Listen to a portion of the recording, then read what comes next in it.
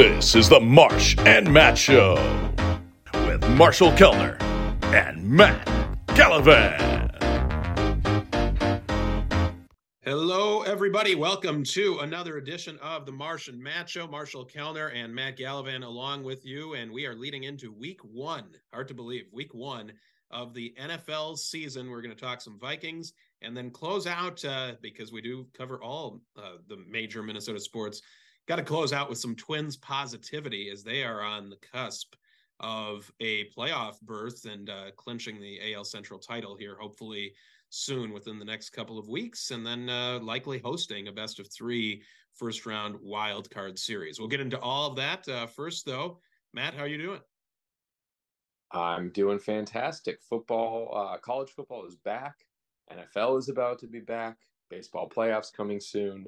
It's an exciting time in the sports world, and things maybe are looking a little bit up for Minnesota sports. So very excited.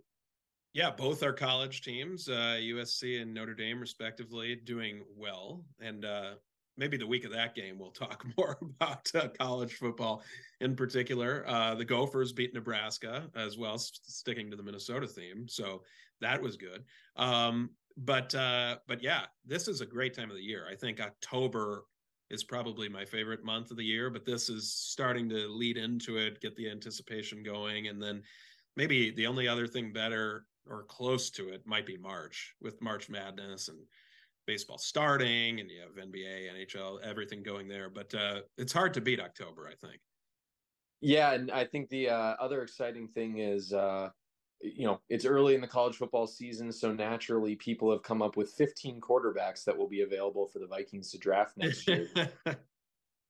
We'll check back on that in a couple of months after people maybe have a larger sample size to really judge that. Yeah, I can tell you one who won't be available for the Vikings to draft, and that'll be Caleb Williams, because the Vikings are not going to be bad enough to be in the running for that number one pick.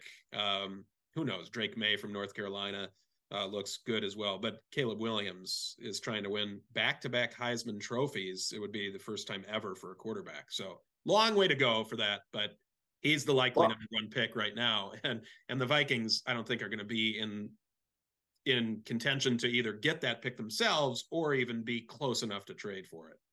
I don't know. You look at all these predictions from so-called experts online, and they all think the Vikings are going to be garbage this year.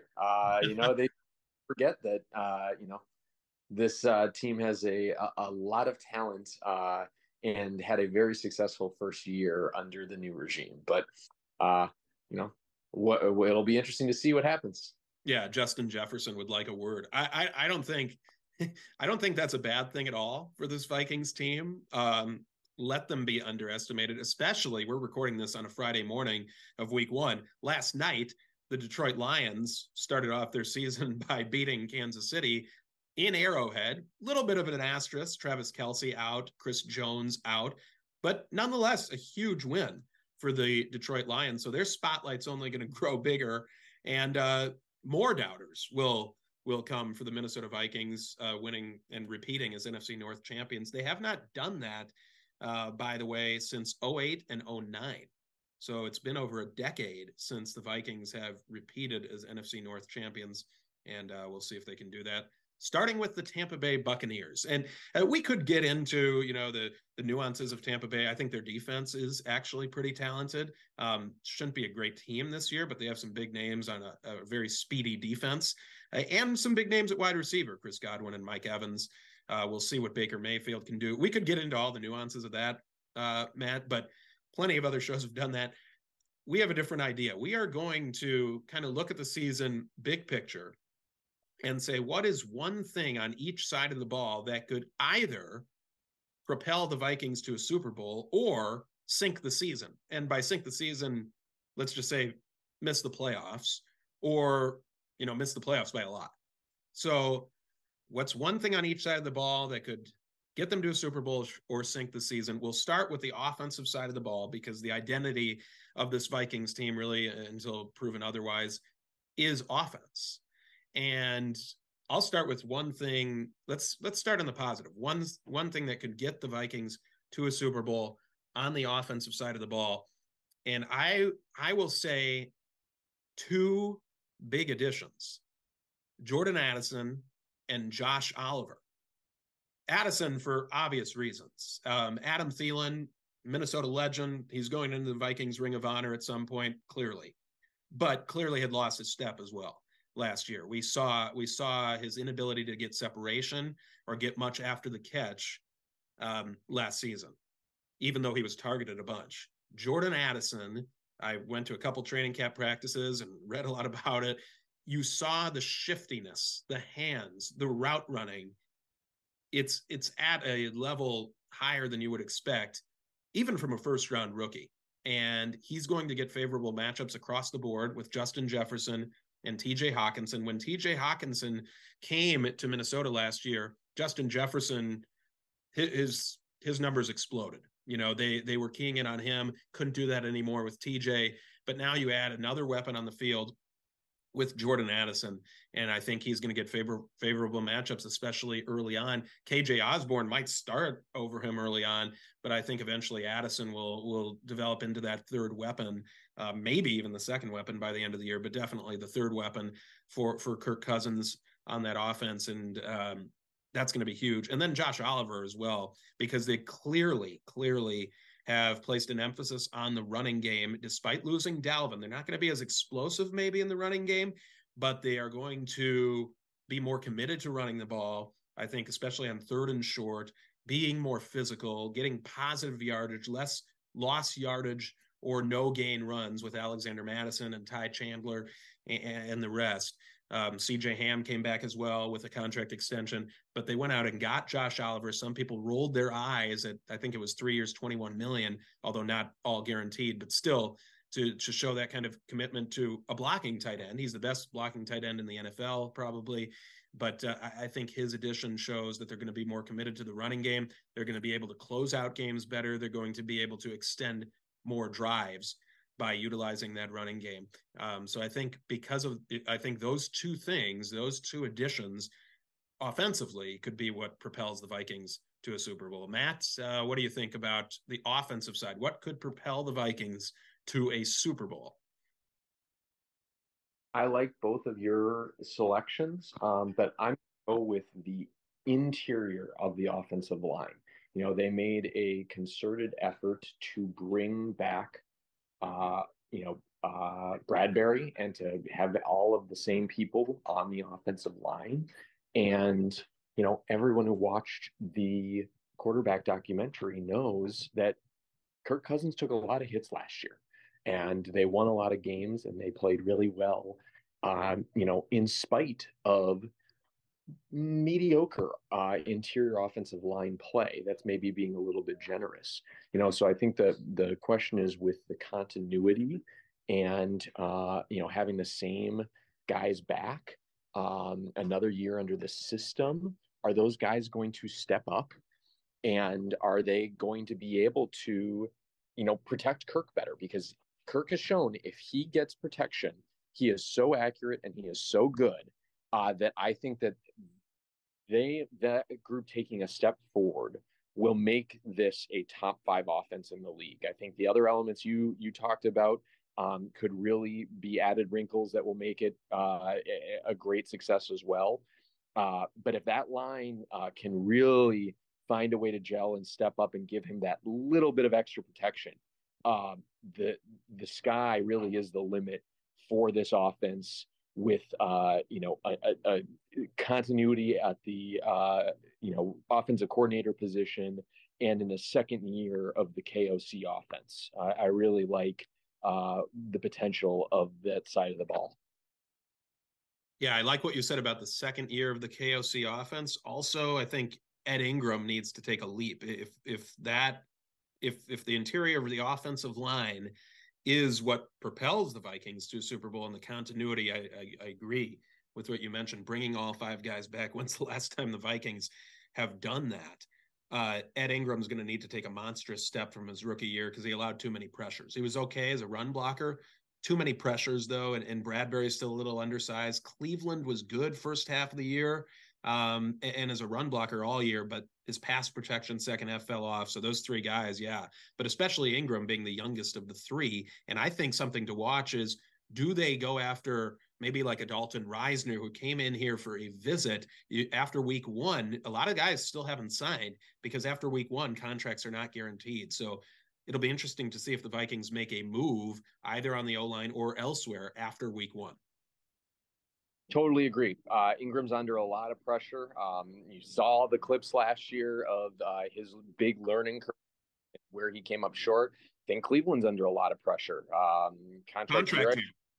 Yep. And, I think there are a lot of people question whether he's going to be back or not, whether that play has been high enough to do it. I mean, and people have, us as fans have talked, ad nauseum about the failures to really address the interior line during the Rick Spielman, Mike Zimmer years, especially towards the end, and how that impacted the offense.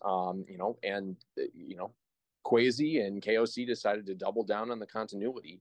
And saying we have faith in these guys to take that step forward, and we're not going to invest big resources here or make the big trades. They decided to bring Bradbury back. People, he had a nice year, but I think people had generally going into last year been disappointed in him. So very interested to see how if this group can take a step forward like we need them to.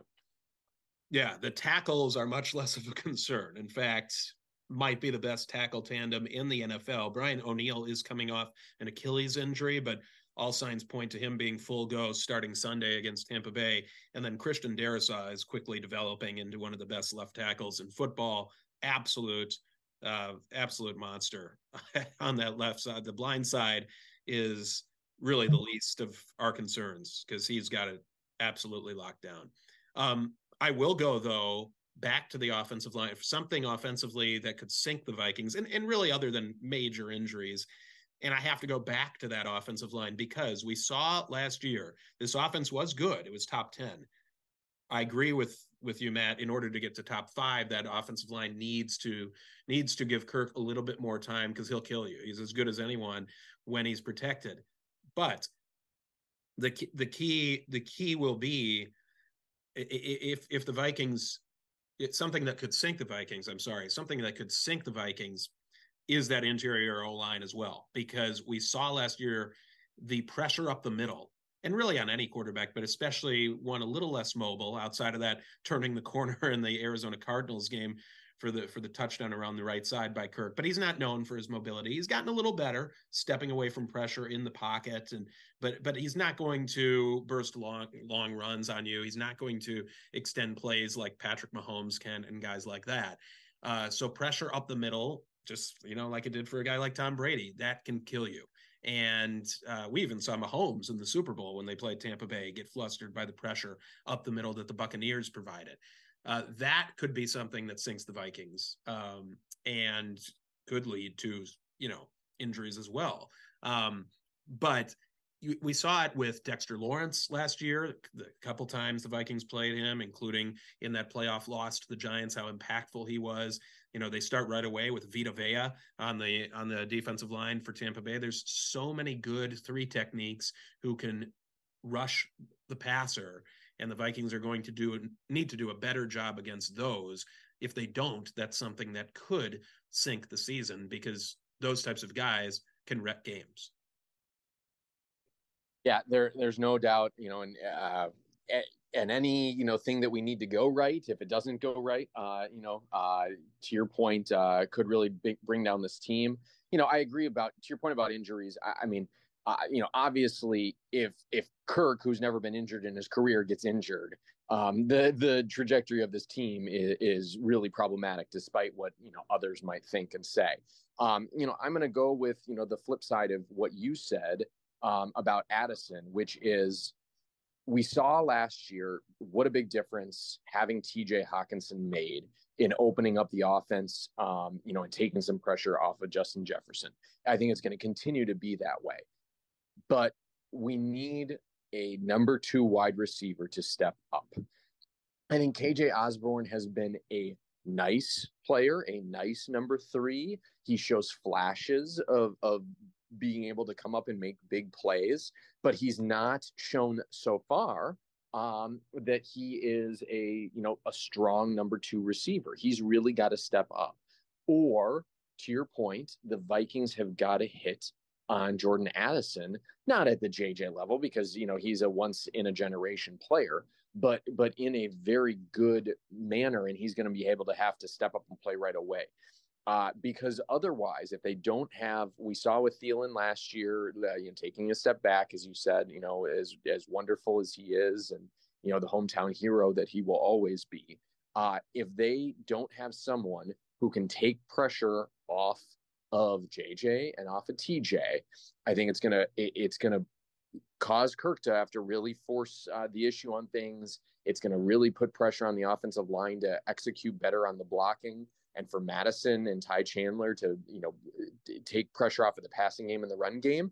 And you could see people really start to sell out on that run game, to shut it down and force us into 3rd and longs. So someone has to step up as that third option, the number 2 wide receiver, to make it so that people can't just focus in on JJ and TJ. No doubt. Let's move over to the defensive side of the ball. One thing that could propel the Vikings to a Super Bowl, and it's hard for me not just to say Brian Flores because and the unpredictability. I mean, that might have been the biggest offseason acquisition. He's so good at what he does, and I'm so excited to watch that defense and guys coming up to the line of scrimmage, the aggressiveness, maybe even not blitzing as much, especially with a younger secondary early on, but the threat of the blitz and not knowing where it's coming from. Saw just a little glimpse in that last preseason game of Jay Ward absolutely knocking the hell out of Cardinals quarterback there, coming on an unpredictable blitz. That young rookie from LSU with his blazing speed. But we're going to see a lot of that. They kept more safeties than normal, 6 safeties, more safeties kept than corners. So they're going to have a lot of those floaters like Josh Metellus and Cam Bynum and Lewis Cine, and it'll be interesting to watch for sure. Harrison Smith. But speaking of Harrison Smith, instead of just saying Flores' system is what could propel the Vikings defensively to a Super Bowl, I'm going to pick out 2 veterans, Harrison Smith and Danielle Hunter. Danielle Hunter last year had 10.5 sacks, but did he impact the game as much as you would like? No. They had him stand up too much as an outside linebacker. Not as much as some people thought, though, but certainly miscast in Ed Donatell's system. I think Flores, interesting, when he was hired, they asked him, are you going to play a 3-4 or a 4-3? And he said, who are we playing? He's going to cater his defensive game plan to who they're playing, and he's also going to cater it to the players that he has. And he knows he has one of the premier pass rushers in the NFL when healthy. And Danielle was healthy all year last year. It was the 2 previous years that he had the health problems, but he's under contract now. He's playing in a contract year. They signed him to the 1-year deal, and he'll be a free agent at year's end, as will, I believe, Harrison Smith. Smith might have 1 more year, but Harrison Smith, he's just rejuvenated by all accounts and reports. He is rejuvenated in the system. He's talking more than he has in quite some time, and he's a quieter guy, but he's being a more vocal leader this year. He's just so excited to play in this Flores system. That's why he came back. So I think those 2 guys really doing what they do best. Harrison roaming around, blitzing on occasion, coming up to the line, backing off, like we saw a lot with Mike Zimmer when he would sprint up to the line and then quickly sprint back to his spot prior to the snap. Those 2 guys, Danielle, if he's one-on-one, will wreak havoc against any tackle in the league, and Harrison Smith is a problem. They're going to have to know where he is at all times. So I think those 2 veterans getting back to what they do best is something that could propel the Vikings defensively to a Super Bowl. Matt, what do you got there? I think those are great choices. I mean, everyone I think is in agreement and optimistic about the Brian Flores factor. It can't really get worse on defense. It's a question of how much better can it get, and can it get better enough that with the offense taking a hopefully step forward to being more of that top 5 offense, that now all of a sudden everyone's talking about, well, the Vikings have to return, back to earth in these close games. But the part of the issue is that they could never, put their foot on the gas pedal to put games away. The offense would stall and the defense would let teams back in. And so the hope is that that's not going to happen again this year. And I think the big X factor on defense, I'm going to go sort of opposite side of you from Daniil, which is I think it's Marcus Davenport. There's no doubt that the guy has a ton of talent and has had injury issues. And that's why they were able to get him for a relatively reasonable deal, 1-year deal. We saw when Daniil, despite, not being used properly in Ed Donatell's system and all the issues with Ed Donatell's system last year, that the presence of Zadarius Smith did, opposite Daniil, create a lot of opportunities. And so we need Marcus Davenport to step up, to be able to be that other pressure point, that other playmaker, and getting pressure on the QB. And if he does that, it's really going to open up things for Daniil. It's going to open up other wrinkles and flexibilities for Brian Flores with all those other playmakers you talked about, with Harrison, coming up to the line and making plays, with all these other safeties that they can throw at it, with these young, really super athletic linebackers that everyone thinks has a lot of potential. I think it really relieves a lot of pressure from them to be perfect in their inexperience if Marcus Davenport is a stalwart opposite Daniil Hunter. So I think that, he's playing for another big deal to prove his talent. And so if he can really step up and be that guy to take pressure off of Daniil, I think that this defense can take a big leap forward. They don't need to be top 15. But if they can get to being about, the 20th ranked defense and come up with big pressure plays, as Flores is known for, paired with the offense taking the step forward, we all think that they will, that this team could be really dangerous to go to the Super Bowl and potentially win. Yeah, agree with all that. Let's move over to what could sink the Vikings defensively. And I'm torn between a couple of different things. I think certainly you could point to the pass rush. If they don't get better pass rush than they did last year, that could certainly sink them, especially with a younger secondary. And that includes not just Davenport, as you mentioned, and Daniil, but pass rush up the middle. Harrison Phillips, Dean Lowry. Dean Lowry can rush the passer a little bit. We saw it in Green Bay, but he's a good run stuffer. They need production up the middle to stop the run as well. So you could point to that defensive line, but I would say youth in the secondary could sink the Vikings. Although I really am optimistic about Byron Murphy and a Caleb Evans starting on the outside. And then when they go nickel, Murphy shifting inside and Mekhi Blackman, the rookie out of USC, coming in on the outside. They really like what he's done, but he's a rookie and he got hurt late in camp, didn't play in the latter part of the preseason. And then behind them, you have Andrew Booth Jr., who I don't think anybody wants to see on the field right now. He needs clearly more time to develop. And Nikhil, I'm forgetting his name. Oh, Najee Thompson. Najee Thompson is the fifth corner. And Najee Thompson made the team, undrafted out of Georgia Southern. Great story, but he made the team primarily as a special teams ace. He's not going to be on the field defensively if they can help it. So they're very thin at corner. They did keep Joanne Williams on the practice squad from New England, long arms, big, tall corner. So he could factor in, they could elevate him. But I think they are very thin in the secondary, so any injuries could hurt. But I think the youth in the secondary, aside from Byron Murphy Jr., they're more athletic this year, but they're very inexperienced. So that pass rush will be crucial in order to take some pressure off them. But I think the youth in the secondary could be what would sink the Vikings defensively. Matt, what do you go for on that side? Yeah, youth and inexperience, I think, applies across the board. I think you're right about the cornerbacks and the depth issue there. I would add to it, I'm going to go with the youth and inexperience of the linebackers.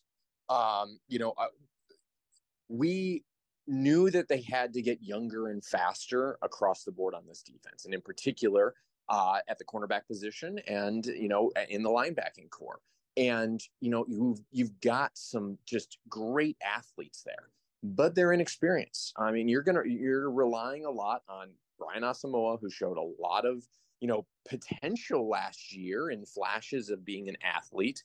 But he is still a second-year player. You've got Ivan Pace again, and an undrafted rookie that's people are expecting to take a big role in this. But you know what, that is asking a lot of these guys, and I don't know that. Are we asking too much of them and expecting too much of them? They're going to make mistakes. And so, if those guys have too many mistakes and just aren't quite ready to gel, and they're giving up big plays over the middle, and in particular in the pass game, or not, wrapping up and in that and letting too many runs get to that second level, I think it's going to be really problematic. And this defense is just going to get gassed and gashed. And it's going to be a huge barrier for them taking a step forward. All right. So there you have it. One thing on each side of the ball that could either propel the Vikings to a Super Bowl or sink the Vikings season. Last episode, we're more on the optimistic side though, Matt. We both in the last episode predicted 12 wins. So quickly here though, let's move on. And by the way, if you want to go back to that last episode, we went through each and every game, did brief analysis on each game, and each came up with 12 at the end of the day. Let's move on though. One other Vikings thing I want to talk about is the TJ Hawkinson contract extension. He's, at least for the time being, the highest paid tight end in the game. And I think if you look at his age, I mean, he's still in his mid-20s. So compared to, Kelsey, I think it's 33 now. Some of those guys, Mark Andrews, they're getting older, and TJ is just hitting his prime years. I mean, I think he'll be a free agent around 29 or 30. So again, he'll be a free agent. So, I think this was a great move for the Vikings. I mentioned earlier in the show, when he came on, Justin Jefferson's numbers exploded. The teams were clamping down on JJ. I think of that Lions game early on when Jeff Okudah was really physical with him. Okudah no longer on the Lions, but they held him down in that game. A couple other teams did the same, but when TJ came, they couldn't do it anymore because they couldn't leave TJ wide open over the middle of the field. And he made teams pay for doubling and tripling JJ as they did. So I think the TJ contract is great. I think JJ's probably next up. But Paul Allen, the voice of the Minnesota Vikings on KFAN, FM 100.3 in the Twin Cities, he has continually over the past week or so since this TJ extension was announced, and even before that, he has repeatedly banged the drum on this point. That they are signing their catchers, to use a baseball analogy, before their pitchers, or before their pitcher, and that being Kirk Cousins. So they're signing the guys, assuming the JJ extension gets done here shortly, which by all accounts it should. They're signing the guys who will be catching the ball before they know who will be throwing it to them beyond this season. Kirk Cousins is a free agent after the year. The reports were he would take a discount before the season, but the Vikings decided not to do that. Will they come back to him after the season or even during the season and try to get something done? I don't know. Both Matt and I think are very high on Kirk, especially second year in Kevin O'Connell's system. Those two work extremely well together. Kirk and JJ have great chemistry. Kirk and TJ do. We'll see if KJ Osborne's on this team beyond this year. Probably not. He may need to get paid, but Jordan Addison certainly will be, and he's on a rookie deal. So, we'd love for this team to bring Kirk back, but my standpoint is it seems like they are obsessed with getting a QB in here on a rookie deal. But the problem is they're not going to be bad enough to draft either Caleb Williams or Drake May, one or two, or even make an aggressive trade up for that position. Even if they were to offer someone like JJ, I'm not sure that would be enough even to get it done, because the quarterback's more important than the star wide receiver, if you're trying to find a young guy. So I'm a little worried about that heading into the season. I think it's a big talker about what they're going to do at quarterback. They've got to have a plan in mind. They might like one of those guys. Apparently, 7-8 quarterbacks could be taken in the first 2 rounds. They might like a mid first round or early second round guy and have their eye on somebody, but there's no guarantee they'll be in a position to get that person. More likely that than Caleb Williams, but still, it's a concern heading into the year, I think, for me, in terms of who will be throwing JJ and TJ the ball beyond this year. I get that point. I think that, number one, they had to do this extension with Hawkinson for this very conversation. Not only is he young and is he good, and he has the perfect physique for the modern NFL when it comes to tight ends, and that's become such a huge part of the game. So I think he is worth the money. And I think that he, as you said, was so critical to the offense taking the step forward. I think the reality is that if they're going to move on from Kirk in the near-term future, they need to have the weapons and protection around whoever they bring in order for that person to be successful. These young quarterbacks, a lot of them come into the league, maybe have good talent, but they're not surrounded by any talent. And so they look often worse than they are. Situations matter. And if we do draft a quarterback in, this next year, if you had Darrisaw signed to a long-term contract to protect your blind side, and you had JJ signed to a long-term contract, and TJ and a young Jordan Addison, that's a good core for a young quarterback to come into, even if they're not the top pick. So I think that this is the right move. I think that they probably are going to look to get a young quarterback on a rookie deal, but I think that doesn't preclude. I still feel confident that they're going to work something out with Kirk. He keeps saying all the right things. Maybe, certainly not before the season here, but come the end of the year, I think they'll try and sign him to a 2-year deal to buy some time with the, idea that they're going to draft a young guy for him to groom and take over. And let's be very clear. There's been this message from some people, including Kevin Seifert, which is just shocking for me, that it's unclear if Kirk would have a market for himself last year or next year if the Vikings didn't want him, that he might have to be a backup. That is the biggest crock of shit I have ever read. It's ridiculous. This guy is a top 10 quarterback. He'll continue to be a top, durable top 10 quarterback for a few more years. But this is a good move by the Vikings, and we'll hope that they'll address Paul Allen and yours and my concern on the quarterback position going forward to keep it going. Totally agree, and love the passion there. Normally Seifert's spot on. I don't know where he's getting that information, because there's plenty of teams, I think, who would line up for Kirk's services, most notably the 49ers or possibly the Rams, moving on from Stafford after the year. But we'll see. That's a long way away, and hard to predict right now. But hopefully Kirk is a Viking until the end of his career, and he can bring a Lombardi to Minnesota for the first time.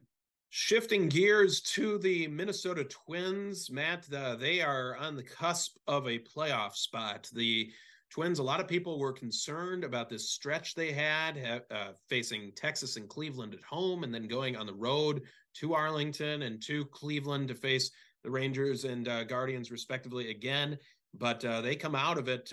They at home took 3 of 4 from Texas, lost 2 of 3 to Cleveland, and that's what gave the Guardians some hope. They picked up a few pitchers on waivers who the Twins might have had their eyes on, but then the Twins go to Texas, take 2 of 3 from the Rangers, and take 2 of 3 from the Guardians to nearly seal the American League Central. A sweep really would have put the nail in the coffin.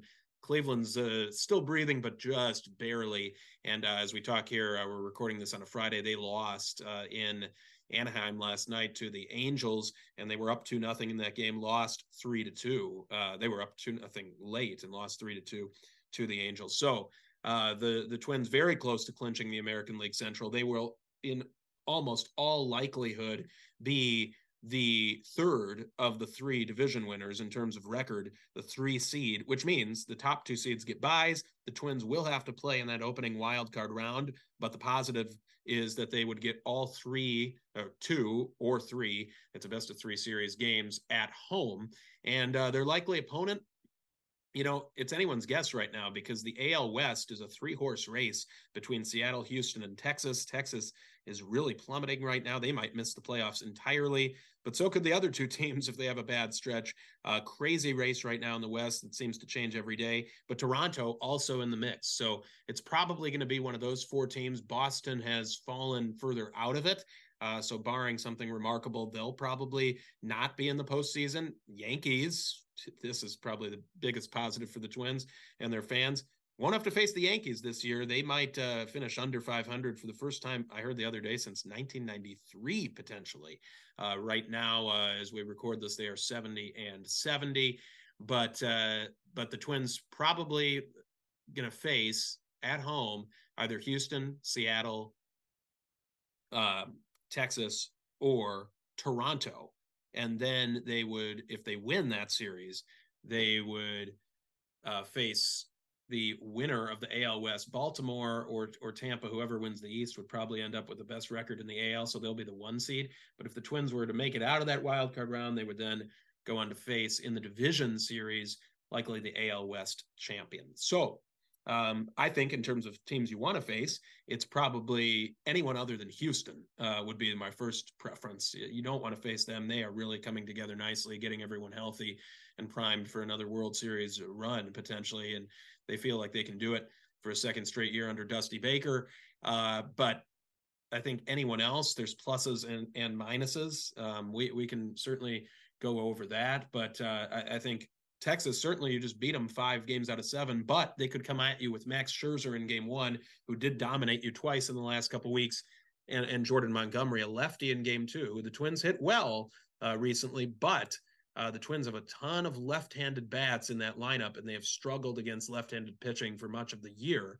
So we'll see. But the flip side of that, Royce Lewis is playing at an extremely high level right now, blossoming in to the superstar we all knew he could be when he was the number 1 pick back in 2017. I got to cover him up close in Fort Myers when I was the broadcaster there in 2018 and 19. A+ kid, A+ talent, and you're seeing it right now with 3 grand slams in a matter of just over a week that he hit. So pretty amazing what Royce Lewis is doing right now. Jorge Polanco's picking up his game.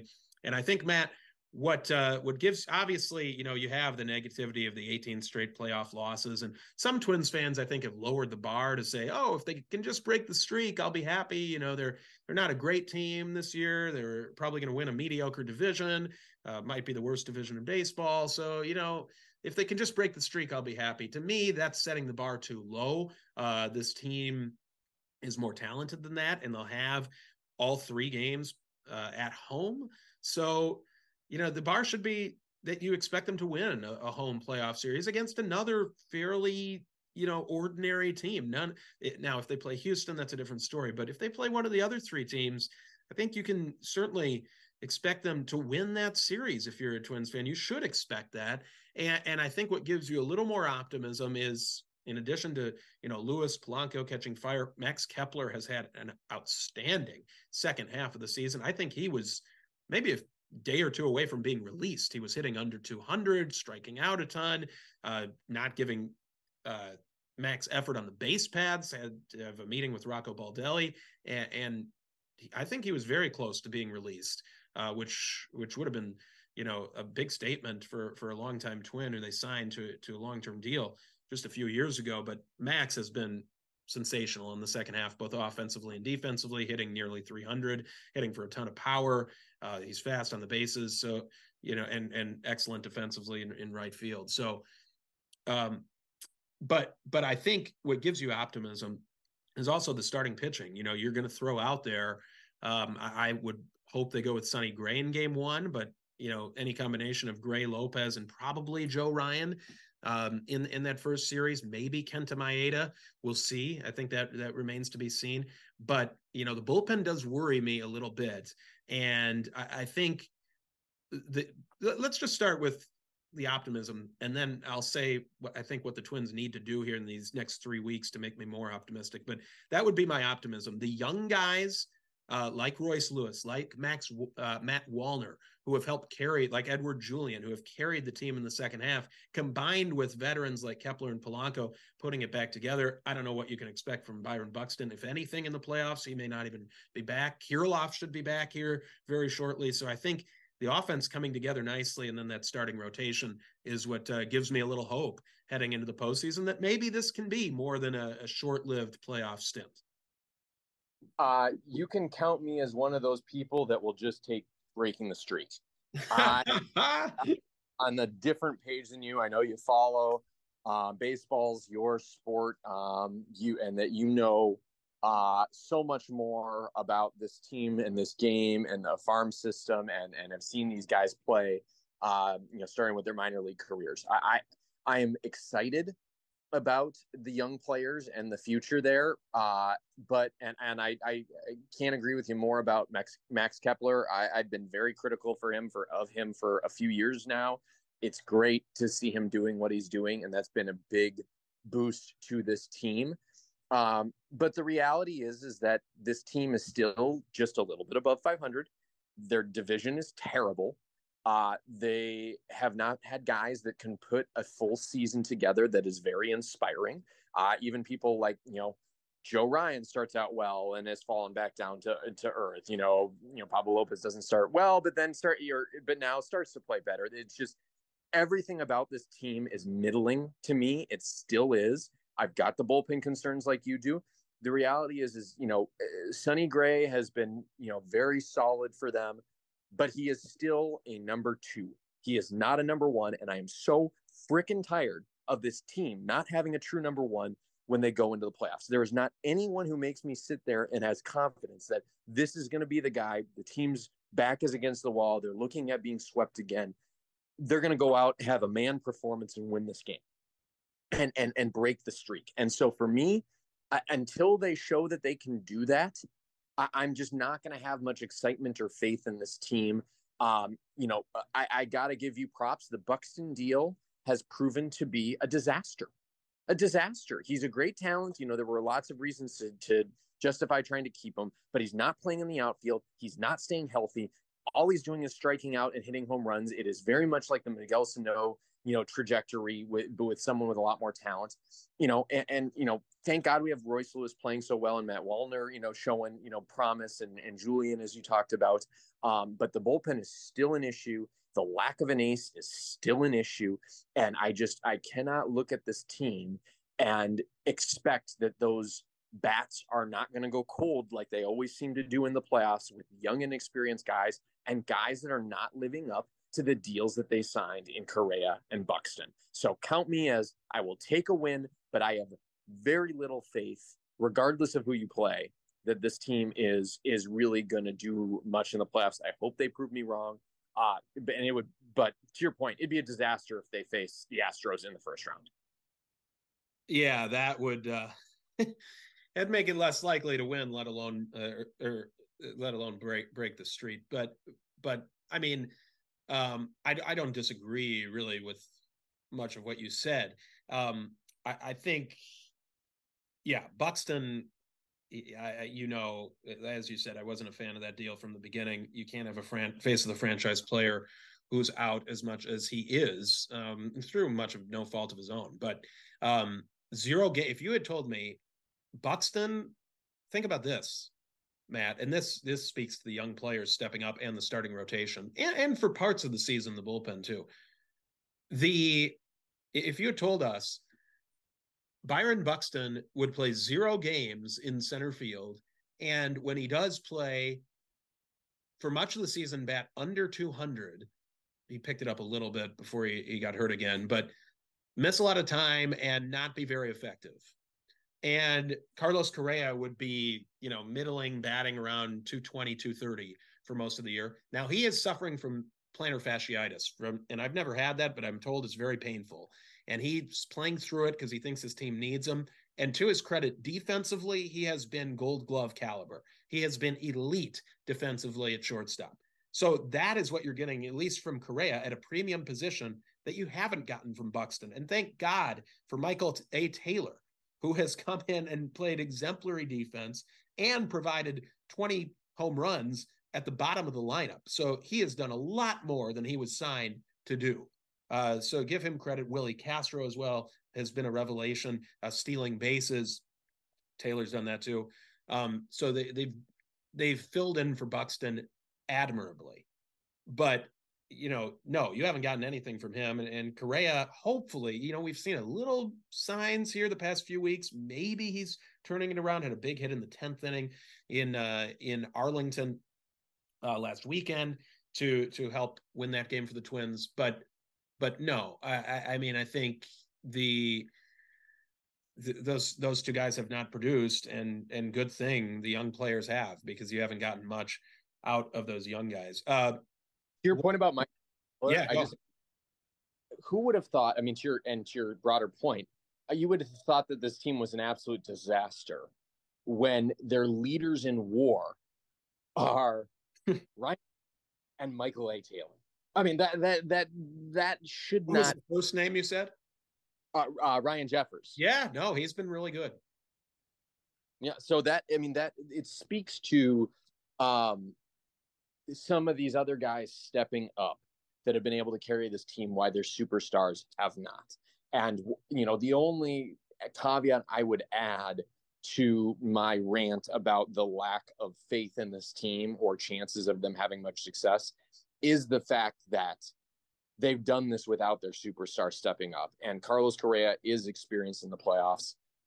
If Buck could just stay healthy and get his head right at the plate, then maybe this team could show a little bit of promise. But there have just been so many ifs about this team that have not come together year after year that I just it's hard for me to be excited about their prospects. No, I'm glad you mentioned Jeffers, though, because he's another young guy that's stepped up. He's had a tremendous season offensively. He made some major adjustments in the offseason to his swing, and those have paid dividends. He's improved his defense as well. Still, the throwing to me isn't the greatest, but it's improved. But they signed Christian Vasquez pretty much to be the everyday catcher. That's another veteran who, sure, doesn't have the expectations of a Correa or Buxton, not even close, but they did expect him to do much more than he has. And Jeffers has kind of bailed them out at the catching position. So it's another young guy who stepped up and helped keep them in the race and elevate them to first place. Last point, and I think this is what the Twins need to do here, aside from just finishing this thing and clinching the Central. But going into the postseason, if they want to have any chance, this bullpen has to be better than it has. Joan Duran, for as good a stuff as he has, throwing 104 miles an hour, I think I heard something that he's thrown like 13 of the 14 fastest pitches in baseball this year. It's just unbelievable what this guy does. Splinkers, the split change at nearly 100 miles an hour, upper 90s, the power curveball. I mean, he's got it all. No question about that. But he's been hit, and his control has not been as great either. Since really, mid-May, he hasn't been as good. Griffin Jacks has kind of been on a roller coaster, but he's had a very solid season. I think you've got to trust those two guys. But to me, the number one goal of the next few weeks is find guys you can trust out of that bullpen. Because now, and Rocco Baldelli needs to manage differently in the postseason than he's done in the regular season. And he didn't do that against the Yankees in 2019 when they made the playoffs. In game one at Yankee Stadium, his first guy out of the bullpen was Zach Littell. He was bringing in Cody Stashak in key situations late in the game. If they were down even by one run late, he wouldn't use any of the high leverage guys. I don't think he used Taylor Rogers or Sergio Romo in either of the first two games. And the thing is, in the postseason, and this goes for a best of three, certainly in a best of five, when you're only playing 2 days and then having off days, many more off days in the playoffs, you use your high leverage guys nearly every game. I mean, you wear those guys out. you don't go to anyone you don't trust, if possible. So they need to find as many guys as they can trust out of the bullpen. You have to go with Duran and Jax late in games, but also the leash on starters is not as long in the postseason. And I know Twins fans don't think it's long enough in the regular season for some starters, but they have let starters go a little deeper this year. Sonny Gray, maybe not as much as you would like to see, but his numbers going through the order a third time haven't been great. So we'll see if they did leave in Sonny the other day. Rocco came to the mound, trusted him, and left him in, and it paid off. But generally the leash on starters is shorter in the playoffs. So you've got to find guys, including guys who have started games for you in the regular season, that you can trust out of the bullpen in the postseason. That might be somebody like Kenta Maeda, who did it very successfully, granted a while ago, for the Dodgers, coming out of the bullpen in the playoffs and throwing gas. Now, he might not throw gas anymore, but could he be a bullpen arm for you? Because starters will throw harder when they come out of the bullpen and have to throw fewer innings. Could Bailey Ober, who got sent down to the minor leagues, they're trying to rest him, I think. He's thrown more innings than he has ever in his career. Could he be an option for you out of the bullpen? They need to find starters who can pitch. Louis Varland, they just converted into a reliever at St. Paul. He throws absolute gas as a starter, and I'm sure as a reliever as well. So they need to find maybe any combination of those three guys. Any of their current relievers. Can Thielbar round back into form? Can this Cody Funderburk, the young lefty who's looked promising so far, can he be a guy you trust? I think that's what you try to figure out later in the season. And you don't use guys you can't trust in close games in the postseason, if at all possible, and you use your top guns almost every single game. That's what they need to do. Find as many trustworthy arms in the bullpen as possible going into the postseason. Final thoughts? Yeah, you know what? I agree with you on the bullpen. They've got to, someone in that bullpen has to step up to be, to really, in a clutch situation, come up big for the Twins. And that hasn't happened in the past. Similarly, a starter has to step up and say, this is my game. I'm taking this over. And they're just, the Twins have repeatedly not been able to find that person in those clutch situations that can step up and do it. So let's hope that one of the guys you mentioned will be able to do that. Kenta Maeda has certainly shown that he can do that in a relief role when he's with the Dodgers. So still count me as a skeptic, but hopefully I am wrong. Well, and the last thing I'll say is you need to get guys to do things they're not accustomed to doing. So Joan Duran, at times he's pitched multiple innings. He might need to do that more in the postseason. Griffin Jax might need to give you more than an inning because you'd rather lean on your top guys than bring in guys you don't trust. I didn't even mention Emilio Pagan. We still get nervous, and many Twins fans get nervous, myself included, when he comes into the game with the lead. However, we have to mention he has had a very good bounce back season. And he is a guy you're going to need to rely on. You don't have as many power arms as you'd like out of that bullpen that you can trust. So he's a guy who you're going to need to rely on. He's had a good season, and let's hope he can keep it going into the postseason. That'll be it for us on this episode of the Martian Match Show. That was fun. Great time of the year, as we mentioned at the top, with football starting and the baseball playoffs on the horizon, college football in full swing as well. That'll do it for this episode of the Martian Match Show. For Matt Gallivan, I'm Marshall Kellner. We will talk to you next time. And until then, Skol Vikings, go Twins, and have a great weekend.